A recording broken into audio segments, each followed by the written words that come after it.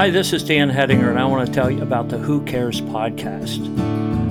The Who Cares podcast is going to help us think more about how we care. Everybody cares. We care about people, we care about things, but sometimes we don't care effectively. There's a way to care. There are skills.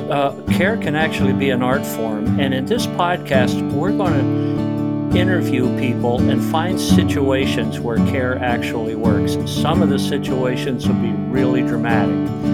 A few will just be teaching sessions. Some will be the experiences of people giving care, and we'll find out how they actually overcame the reluctance to care, applied a little bit of discipline to learn how to care, and then really made a difference in somebody's life. And here's why we're doing this.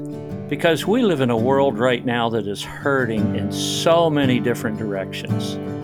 And especially post-COVID, churches and ministries need to focus on engagement. How do we care about people, and how can we give the best care?